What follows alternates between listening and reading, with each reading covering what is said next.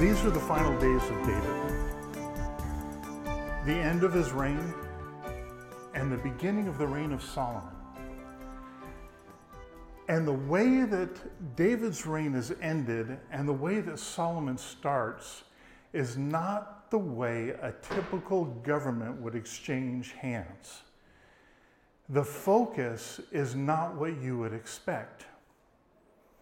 And so, as David is getting ready to die, Adonijah, this is from 1 Kings chapter 1, Adonijah, who is Absalom's brother, David's son, Adonijah says, okay, this is a good time for me to assert my authority and take the throne, even though God had already declared that Solomon would be the heir and the king over Israel. So Adonijah gets Joab, the commander of the army, and a few others together, and they go down to Hebron, which was where the kingdom was established in Judah when David first took the throne. And they got everybody together and started putting this whole plan into action. And what 1 Kings tells us is that Nathan and Zadok, Nathan's the prophet, Zadok's the priest, they hear of this coup. And so Nathan goes to Bathsheba and says, hey, Bathsheba, you know that Solomon is supposed to be king. That's what God said, and that's what David declared. And so you need to go tell David what's going on with Adonijah. And so Bathsheba goes in and she tells David Adonijah is preparing a coup. He's already got everybody in line. He has not invited Nathan or Zadok because Nathan and Zadok would have called it plain and said, you guys are out of line. So of course they don't want to hear that they're out of line, so they keep the people who would tell them the truth out of the picture. So David says, go get Solomon. And he has Nathan and Zadok put Solomon on David's donkey and take him to the place where they anoint him as king and proclaim him as a king. So when a king comes in peace, and when the king took the throne, it would be on a donkey, a peaceful animal, okay? An animal of service, all right? And that's how Jesus came in on the triumphal entry, right? He came in on a donkey, not on a horse. A horse was battle. When Jesus comes back, he will come on a war horse. But the first time, the King of Peace comes riding on a donkey through the streets of Jerusalem. So Solomon is taken and he is anointed as king, and everybody's celebrating and rejoicing and whatnot, and Adonijah and the gang hear of it and go, what is going on? And then they find out we're in big trouble because Solomon is king. So that is the first official change of rule over into the hands of Solomon. Where I want us to begin this morning is in one of the Psalms, Psalm 131. You can turn there. It is a very tiny psalm, 3 verses. But what we have here is beautiful and it's powerful, and we see the heart of David in everything else that will follow. And it's the heart that we should have toward the Lord as well. In Psalm 131, David says, and this is a song of ascents, this is one of the psalms that would be sung when they were ascending the hill to the temple in Jerusalem. So when you went to worship God and when you were going to offer sacrifices and you ascended, if you've ever been to Israel, if you've ever been to Jerusalem, it is just hilly. So you're always going to be going up, ascending to the temple. And that's what was going on. And so here's one of the songs. And listen to what David says here. O Lord, my heart is not lifted up. My eyes are not raised too high. I do not occupy myself with things too great and too marvelous for me. But I have calmed and quieted my soul Like a weaned child with its mother. Like a weaned child is my soul within me. And then verse 3, O Israel, hope in the Lord from this time forth and forevermore. David is saying to the Lord, I'm not proud. I'm not puffed up. I'm not seeking my own. I'm not trying to be more important, more elevated. I'm like a weaned child. And it's like, I'm reading that and I'm studying it, and it's like, what is he talking about? Like a weaned child? What does that mean? And what I read was that when you have an infant, a nursing baby, they want gratification. Understandably, they're babies, they need food. They want gratification, they want comfort, they want safety. But the time comes when a child is weaned, and in the days of the Bible, it was usually about 3 years of age that the child was weaned, okay? A weaned child is not so dependent upon the mother anymore. Still is, but also the father. But the relationship between child and mother goes beyond immediate gratification, comfort, and safety.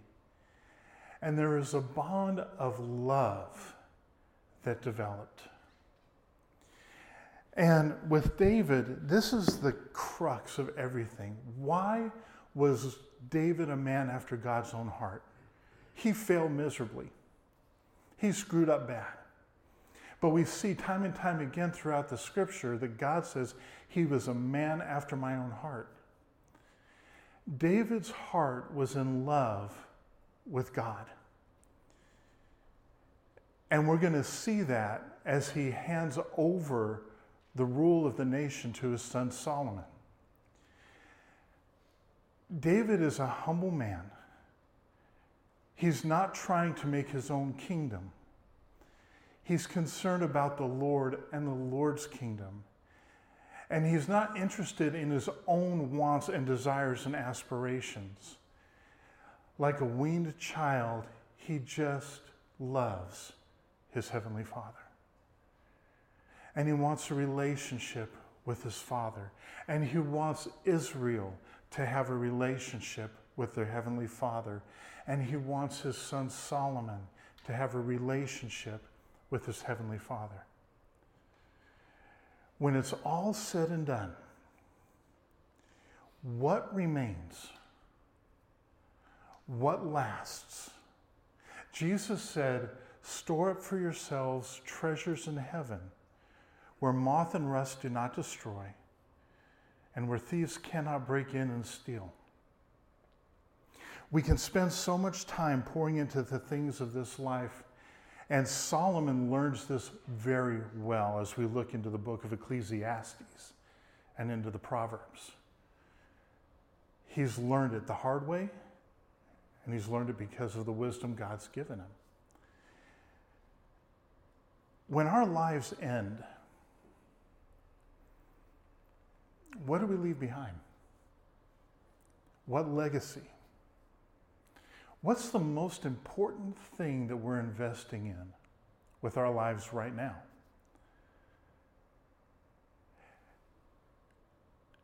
Are they things that are temporal, or things that will go on and last on into eternity, some of them?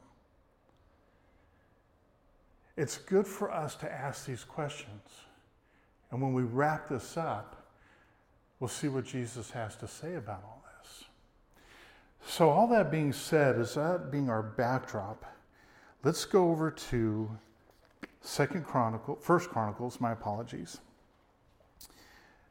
And chapter 23, it talks about, David handing the kingdom over to Solomon. So they were co-regents. This was not uncommon in the ancient world, whereas the king was becoming ill or about to die or whatever, he would put his son on the throne, and they would co-reign over the nation. That's what happened when Adonijah tried to usurp the throne, okay?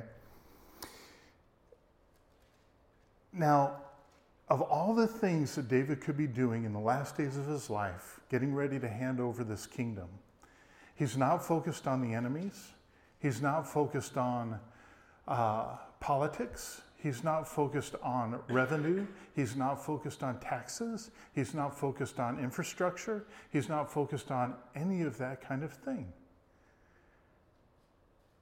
He's focused on the Lord. He's focused on the people's relationship with the Lord. Because David understands that a person and a nation centered in God will be a successful, great, and blessed nation. David cares about the people of God. Always did, always continued to throughout his life. So in chapter 23, he calls all the priesthood, the Levites, together. And there's a lot more than there were back in the days of Moses. And so he puts together 24 divisions of priests. And you see him begin to actually cultivate this whole order of worship and ministry to the Lord and to the people.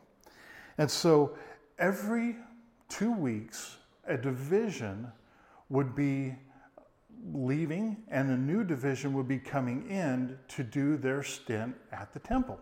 All right?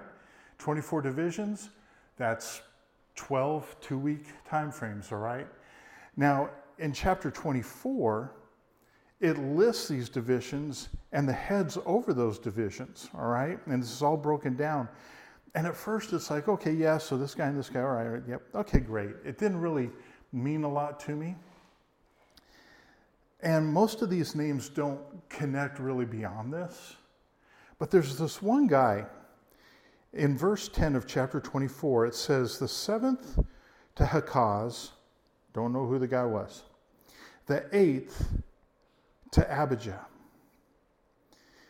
Now, who is this guy? I really don't know.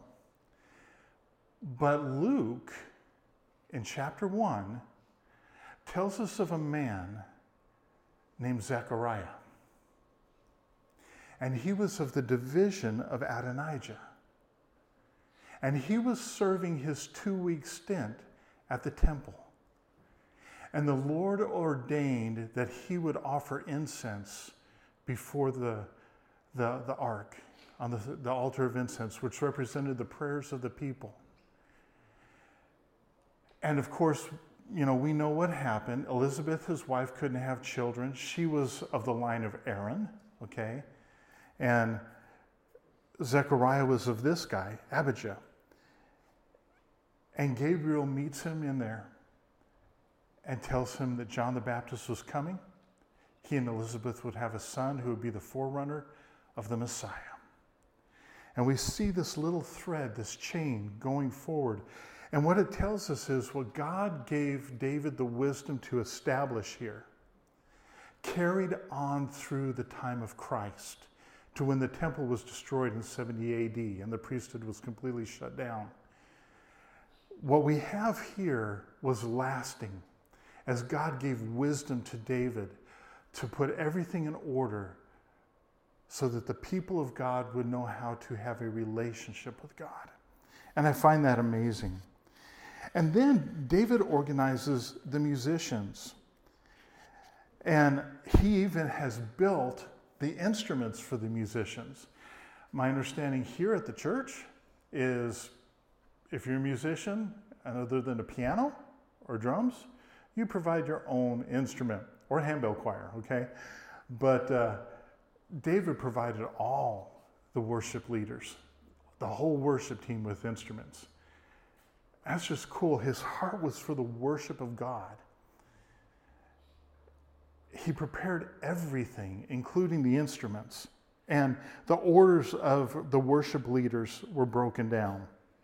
Gatekeepers, defenders of the temple were listed. Verse 20 or chapter 26. And then in chapter 27, there is a shift to where it's the military divisions.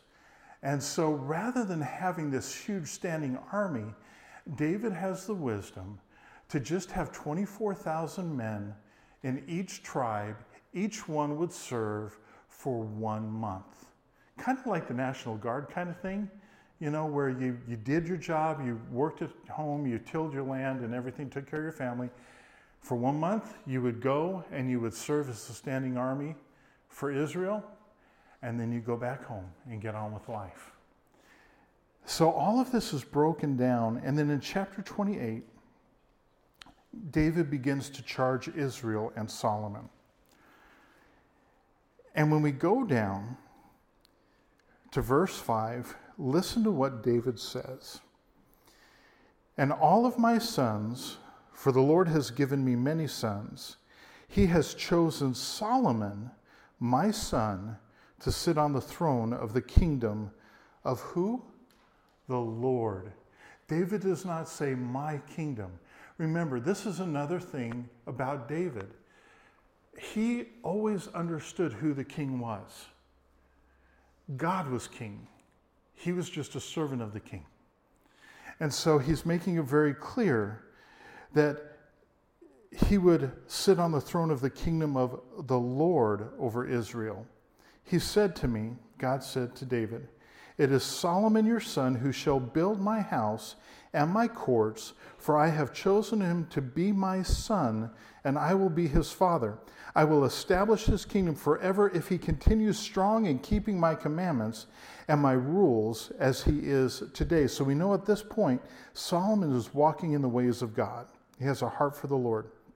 Now, therefore, in the sight of all Israel, the assembly of the Lord, and in the hearing of our God, now David is speaking to the people of Israel, he says, observe and seek out all the commandments of the Lord, your God, that you may possess this good land and leave it for an inheritance to your children after you forever.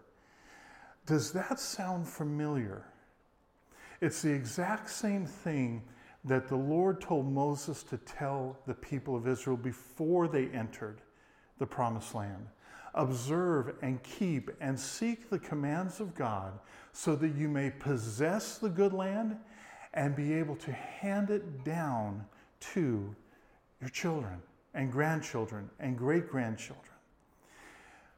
When we walk in the ways of God and we follow the Lord, we are handing over a lineage and a heritage to our children and grandchildren and great-grandchildren and beyond.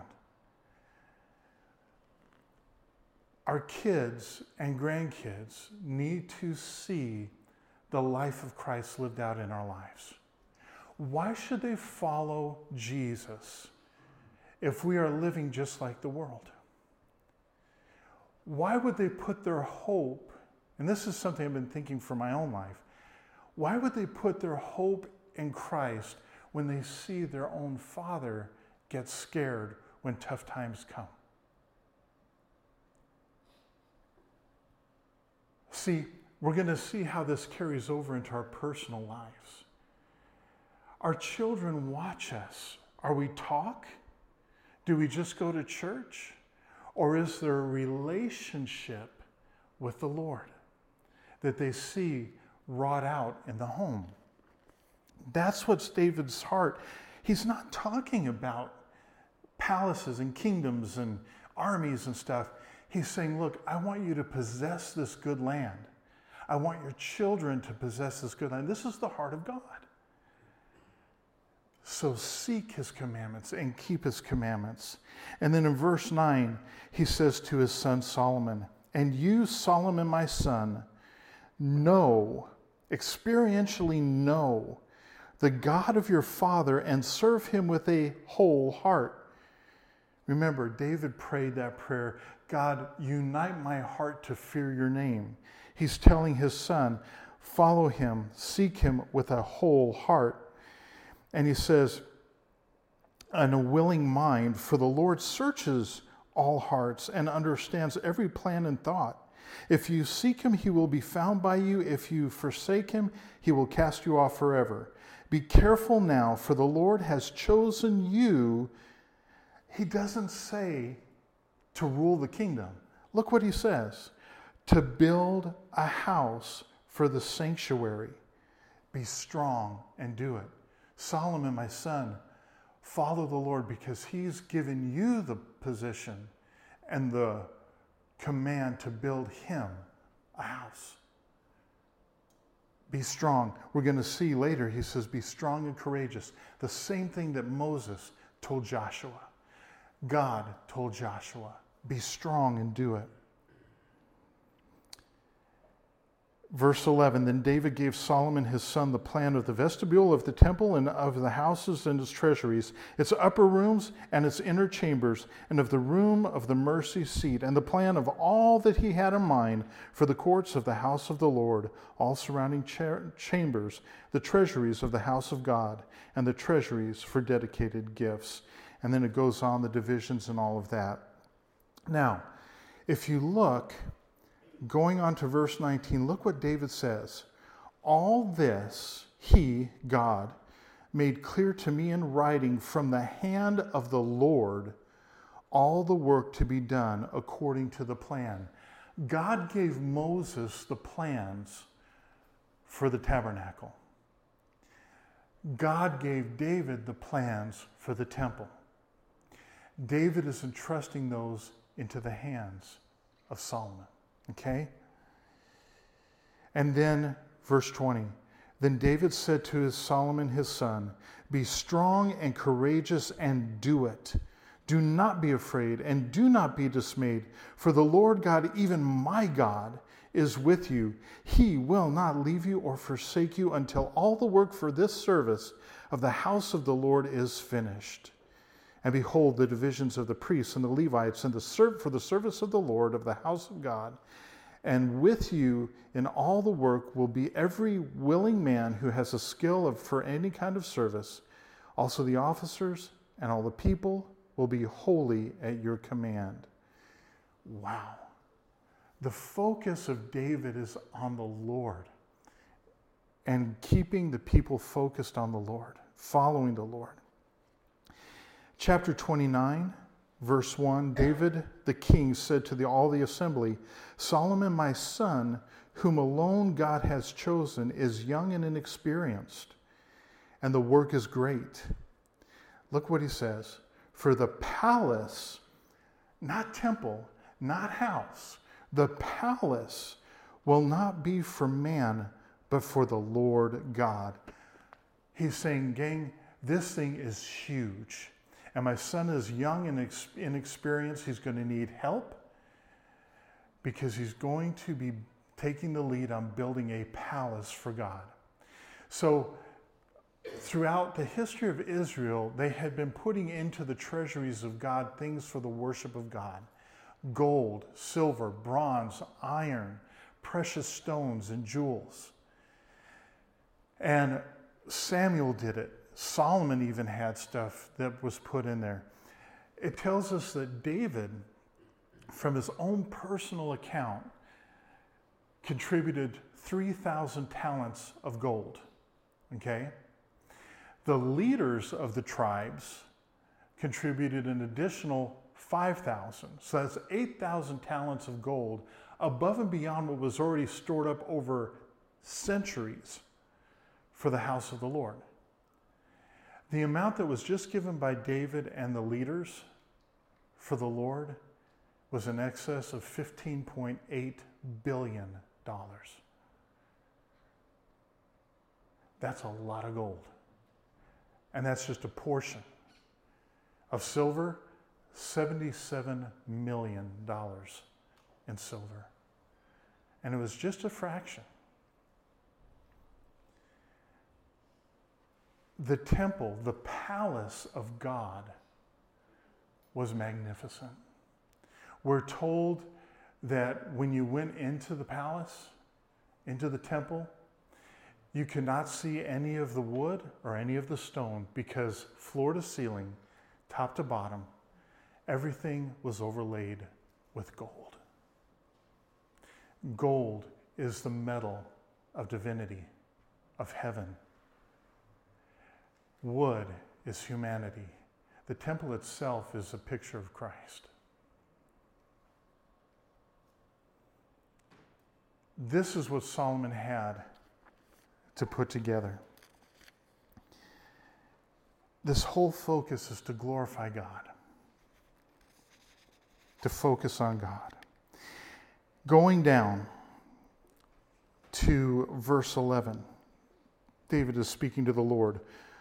Yours, O Lord, is the greatness and the power and the glory and the victory and the majesty, for all that is in the heavens and in the earth is yours. Yours is the kingdom, O Lord, and you are exalted as head over all. Both riches and honor come from you, and you rule over all. In your hand are power and might, and in your hand it is to make great and to give strength to all. And now we thank you, O God, and praise your glorious name. But who am I, and what is my people, that we should be able thus to offer willingly? For all things come from you, and of your own we have given you.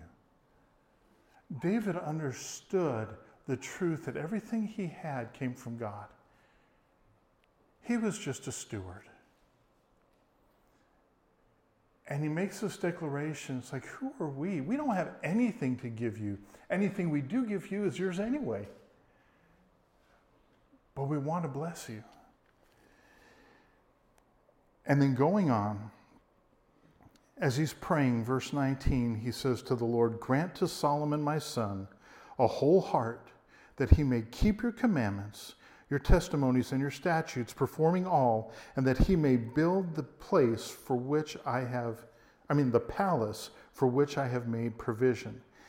David couldn't build the temple because he was a man of war. But David took every effort he could to provide completely for the building of the temple. Solomon really didn't have to do anything except access what David had stored up. Such was David's heart. It's like, okay, God, if you're not going to let me build it, I'm going to make sure. You gave me the plans. I'm going to make sure we got everything ready. I'm going to put everything in order. And then it says, going on to verse 22, they made Solomon the son of David king the second time. Okay, this is official again. Okay, but now he is king and David's really stepping back into the shadows, and then David dies. So, we're good on time. All right. Okay, so we see the heart of David. We see his love and focus for the Lord. We see his desire for the people of Israel to walk in the ways of the Lord. We see his desire to have them be blessed by the Lord, and for Solomon to walk with the Lord. How does that carry over to us? Okay. Well, if we go over to 1 Corinthians chapter 6, verse 19. So we're going to do some scripture surfing, so get your big board, okay? We got a lot of waves to catch. But 1 Corinthians chapter 16, verse 19, familiar passage.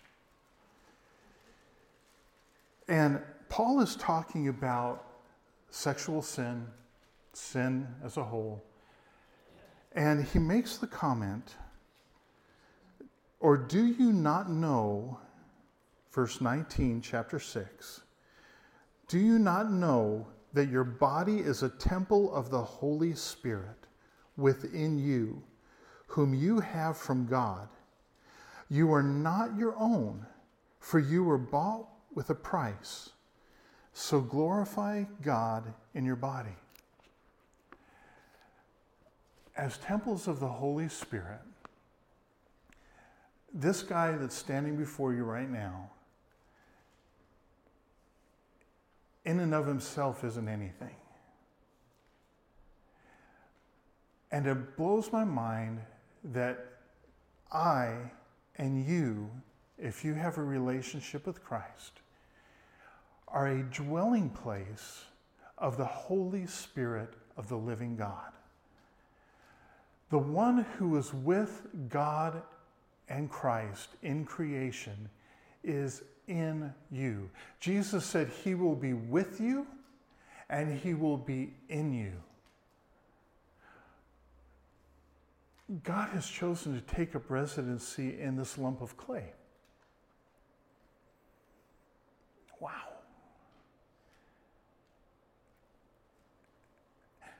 When the temple was built, it was made out of limestone.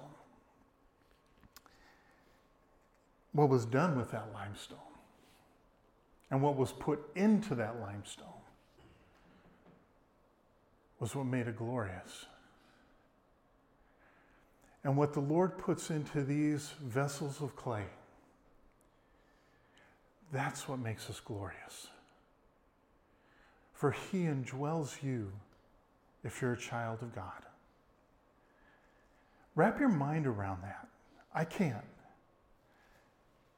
And I look at that truth and I go, if you live in me, I think this temple should look much different. And I feel like God says, yes, we're working on it. And I was like, yes, Lord, I know you are. What's the blueprint?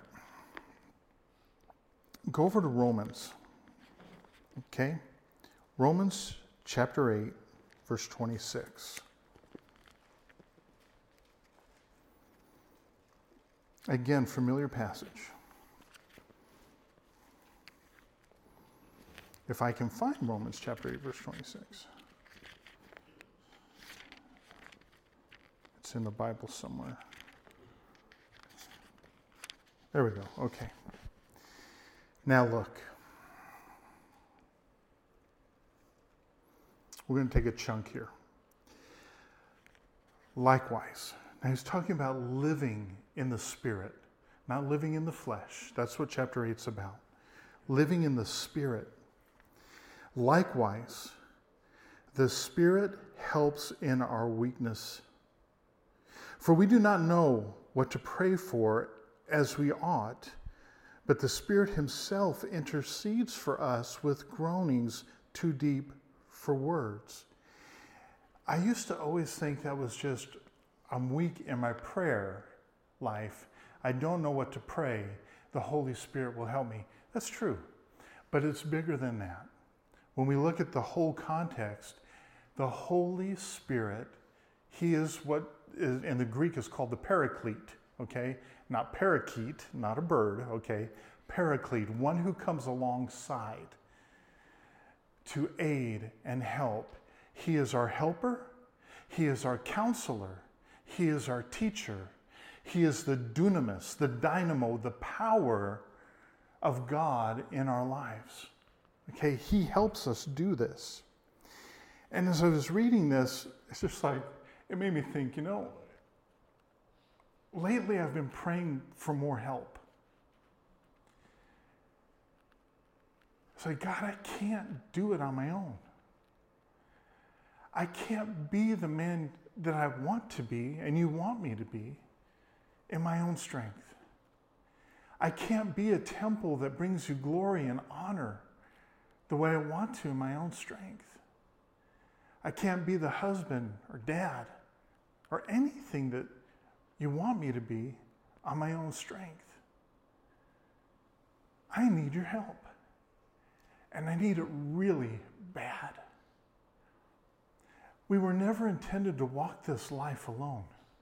We were never intended to live the life of Christ alone. That's why he's put the Holy Spirit within us so that we can live and bear fruit from inside out as he conforms us into the image of Christ. And that's me getting ahead of myself. But look at this. Verse 27. And he who searches the hearts knows what the mind of the Spirit is, because the Spirit intercedes for the saints according to the will of God. Thank God the Holy Spirit is praying for you and me and interceding on our behalf. And we know that for those who love God, all things work together for the good, for those who are called according to his purpose. Verse 29, for those whom he foreknew, he also predestined to be conformed into the image of his Son, in order that he might be the firstborn among many brothers.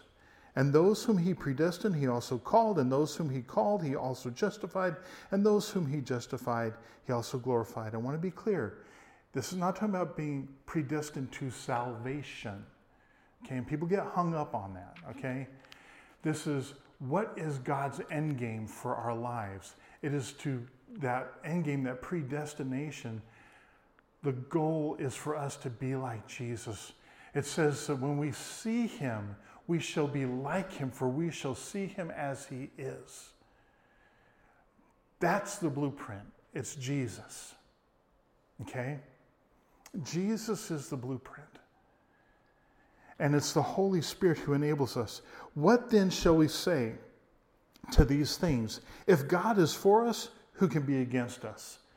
Again, you compartmentalize them. It's like, well, if people are against me and everything like that because of the Lord or whatnot, the Lord's for me. The Lord's for you and me in being conformed into the image of Jesus Christ.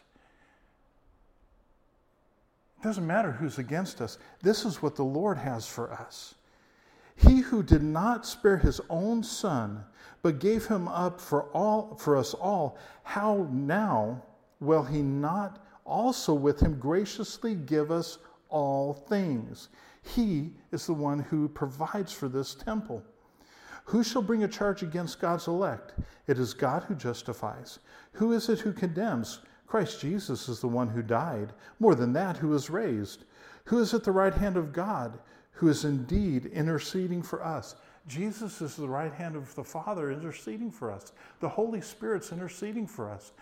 We can't lose. If God is for us, who can be against us? Who shall separate us from the love of Christ? Shall tribulation or distress or persecution or famine or nakedness or danger or sword, as it is written, for your sake we are being killed all the day long. We are regarded as sheep to be slaughtered. No, in all these things we are more than conquerors through him who loved us. For I am sure that neither death, nor life, nor angels, nor rulers, nor things present, nor things to come, nor powers, nor height, nor depth, nor anything else in all creation will be able to separate us from the love of God in Christ Jesus our Lord. Jesus is the blueprint. The Holy Spirit is the empowerer. God the Father has provided everything that we need. Jesus, if you go over to 1 Corinthians chapter 3, is the foundation. Or chapter 2, my apologies. No, 3. Okay. Chapter 3, verse 11. And we know this is when people in Corinth were squabbling over who they followed. I'm of Apollos. I'm of Paul. I'm of Peter. I'm of Jesus, and all this division. And Paul brings it all down to this. For no one can lay a foundation other than that which is laid, which is Jesus Christ. To have a relationship with God, to have eternal life, to be filled with the Spirit, to be a child of God, you cannot build upon anything else but Jesus. Going to church will not get you saved. Believing in God will not get you saved. Believing in Jesus, that he is a real person and all, will not get you saved. The demons believe, James tells us, and they're frightened. Being a good person doesn't cut it. One foundation. The foundation is the blueprint, Jesus Christ alone. Now, if anyone builds on the foundation with gold, silver, precious stones, wood, hay, straw, each one's work will become manifest, for the day will disclose it, because it will be revealed by fire, and the fire will test what sort of work each one has done. If the work that anyone has built on the foundation survives, he will receive a reward. If anyone's work is burned up, he will suffer loss, though him himself will be saved, but only as through fire. Do you not know that you are God's temple, and that God's Spirit dwells in you. There it is again.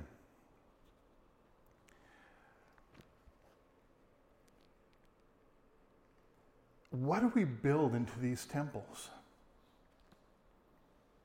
What lasts?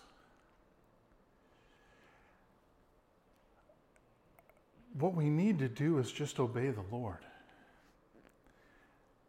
Walk in his ways, empowered by his Spirit, yielding to him. And that is how we're built. As we yield to the Holy Spirit and he draws up the junk in our lives to show it and calls us to repentance, we're building eternal things.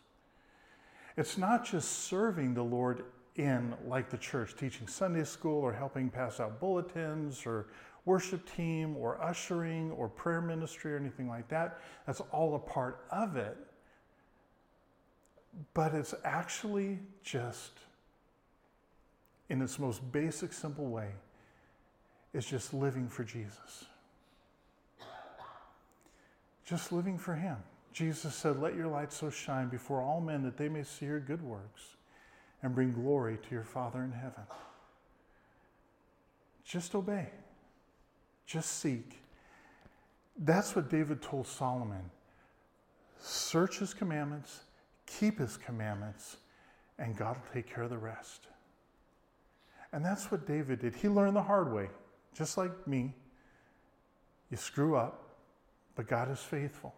And I praise God for that. And even things that people don't see are part of building the kingdom. I think of Susanna Wesley. Methodists call her the mother of Methodism. Okay? The reason being is she was a mother of 19 children. Can you imagine that? Okay? Now, if you think that's impressive, you need to have more respect for her mama, who had 25. Okay? She was one of 25. Wow. Susanna Wesley, with all of the work that she did, pouring into her children, she was on her face before the Lord every single day. Every day, each hour of the day, daytime, one of the children was assigned a slot where they had uninterrupted time with Susanna as she poured into them and poured into the things of God into their lives. John's was on Thursdays at 3 o'clock in the afternoon. Because of the ministry and heart and the life that Susanna Wesley lived for the Lord, John Wesley, Charles Wesley grew up in the things of God. The whole family did. And they went on to lead some of the greatest revivals in history. The work of a mama, pouring into her children, living a life for Christ. She was a primer used to launch revival years down the road. Her fruit was lasting. It looked small, but it had huge repercussions for the glory of God and for the good of the people who heard the gospel. We tend to think we have to do these big things by our own estimations. Simply living the life of Christ by the help of the Holy Spirit has a huge impact. Praying with our children, pouring the Word of God into them and living it out before them has a huge impact. But it's not just our personal temples, there's another temple involved. And we find that in Ephesians chapter 2, verse 19.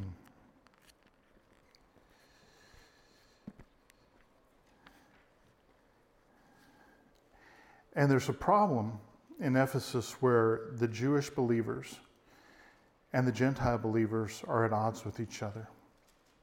And Paul is addressing this issue. And he says in verse 19, of all of them, so then you are no longer strangers and aliens, but you are fellow citizens with the saints and members of the household of God, built on the foundation of the apostles and the prophets, Christ, the gospel. Christ Jesus himself being the cornerstone, in whom the whole structure being joined together grows into a holy temple in the Lord. In him you also are being built together into a dwelling place for God by the Spirit. The church, not just this church, but the church universal throughout this world, our brothers and sisters in Christ in Sudan, Iraq, Russia, Cambodia, Mexico, Peru, Canada, every place across the face of this planet, our brothers and sisters, we are the church. And the Lord, by the Spirit, is building us up into a house for him. Jesus is the cornerstone. The cornerstone had to be perfect. It had to be square. It had to be plumb, because every other stone will be joined to that one. And if the cornerstone is off, then the whole building starts going crazy. The further out you get from the cornerstone, the walls start getting really weird. The higher up you go, the wall starts going one way or the other.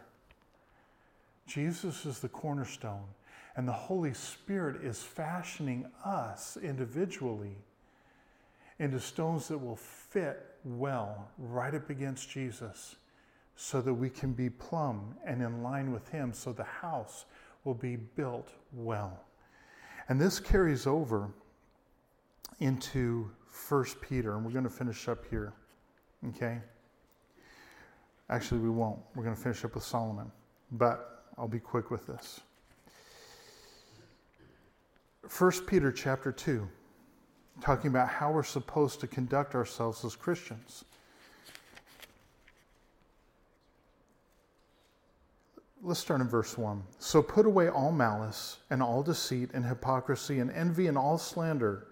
Like newborn infants, long for the pure spiritual milk, that by it you may grow up into salvation, if indeed you have tasted that the Lord is good.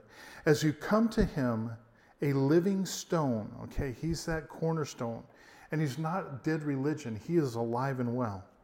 Rejected by men, but in the sight of God, chosen and precious, you yourselves, not like literally living stones, okay, we are living building blocks of the temple of God, the church, are being built up as a spiritual house to be a holy priesthood, to offer spiritual sacrifices acceptable to God through Jesus Christ. Now, if you go over to chapter 4, how do we build? How do we fulfill our place there? Chapter 4, verse 10, as each has received a gift, use it to serve one another. As good stewards of the varied grace, whoever speaks is one who speaks oracles of God. Whoever serves is one who serves by the strength that God supplies. There it is again. God is enabling us. We need to just yield. In order that in everything, God may be glorified through Jesus Christ. To him belong glory and dominion forever and ever. Amen.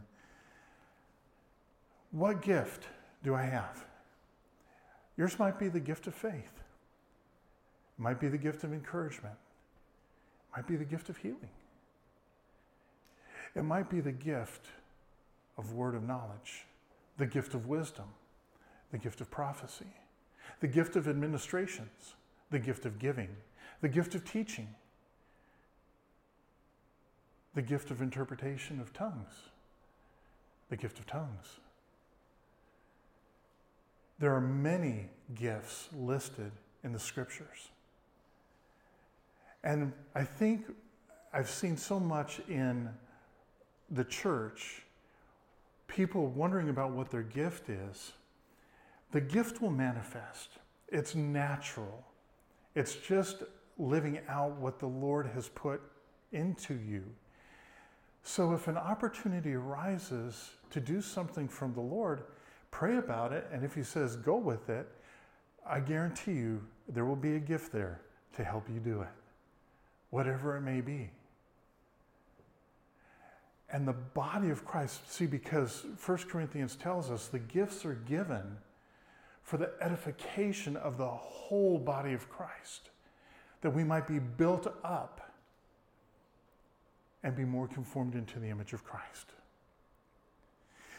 So, we finish where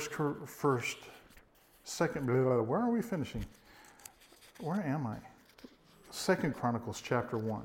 Let's finish here. And there's just one thing. Solomon now is king. He's at Gibeah, and he's worshiping the Lord. Verse 7. In that night, God appeared to Solomon. So he starts the king, he's now king. What's he doing? He's worshiping the Lord. And God said to him, ask what shall I give you? And Solomon said to God, you've shown great and steadfast love to David, my father, and have made me king in his place. O Lord God, let your word to David, my father, be now fulfilled, for you have made me king over a people as numerous as the dust of the earth. Give me now wisdom and knowledge to go out and come in before this people, for who can govern this people of yours, which is so great? God answered Solomon, because this was in your heart, and you haven't asked for possessions, wealth, honor, or the life of those who hate you, and have not even asked for long life, but have asked for wisdom and knowledge for yourself, that you may govern my people over whom I have made you king. Wisdom and knowledge are granted to you, and I will also give you riches, possessions, and honor, such as none of the kings had who were before you, and none after you shall have the like. There's Solomon's heart. God comes to him. What do you want me to do for you? Ask anything. I need your help. I need you to help me take care of the people you have entrusted to me. I can't do it. And God says, because you've asked this, I'm giving you everything you haven't asked for. And it makes me think of what Jesus said. Seek ye first the kingdom of God, and all these things will be added to you. When it's all said and done, what's left? It's not complicated. What does the Lord say? Be willing to do what he says, enabled by the Holy Spirit, and let him fashion these jars of clay, these earthly temples, into something beautiful as he pours in the things of his Spirit and his kingdom into our lives, conforming us into the image of Jesus Christ. He'll take care of everything else. Are we willing to seek first Jesus? Not because we want to get something from him, not because we want security, not because we want gratification, but just like a weaned child, we just love our daddy. May that be our hearts. That's why David was a man after God's own heart. Perfect? No. Neither am I. Neither are you. And God loves us and has a plan for us.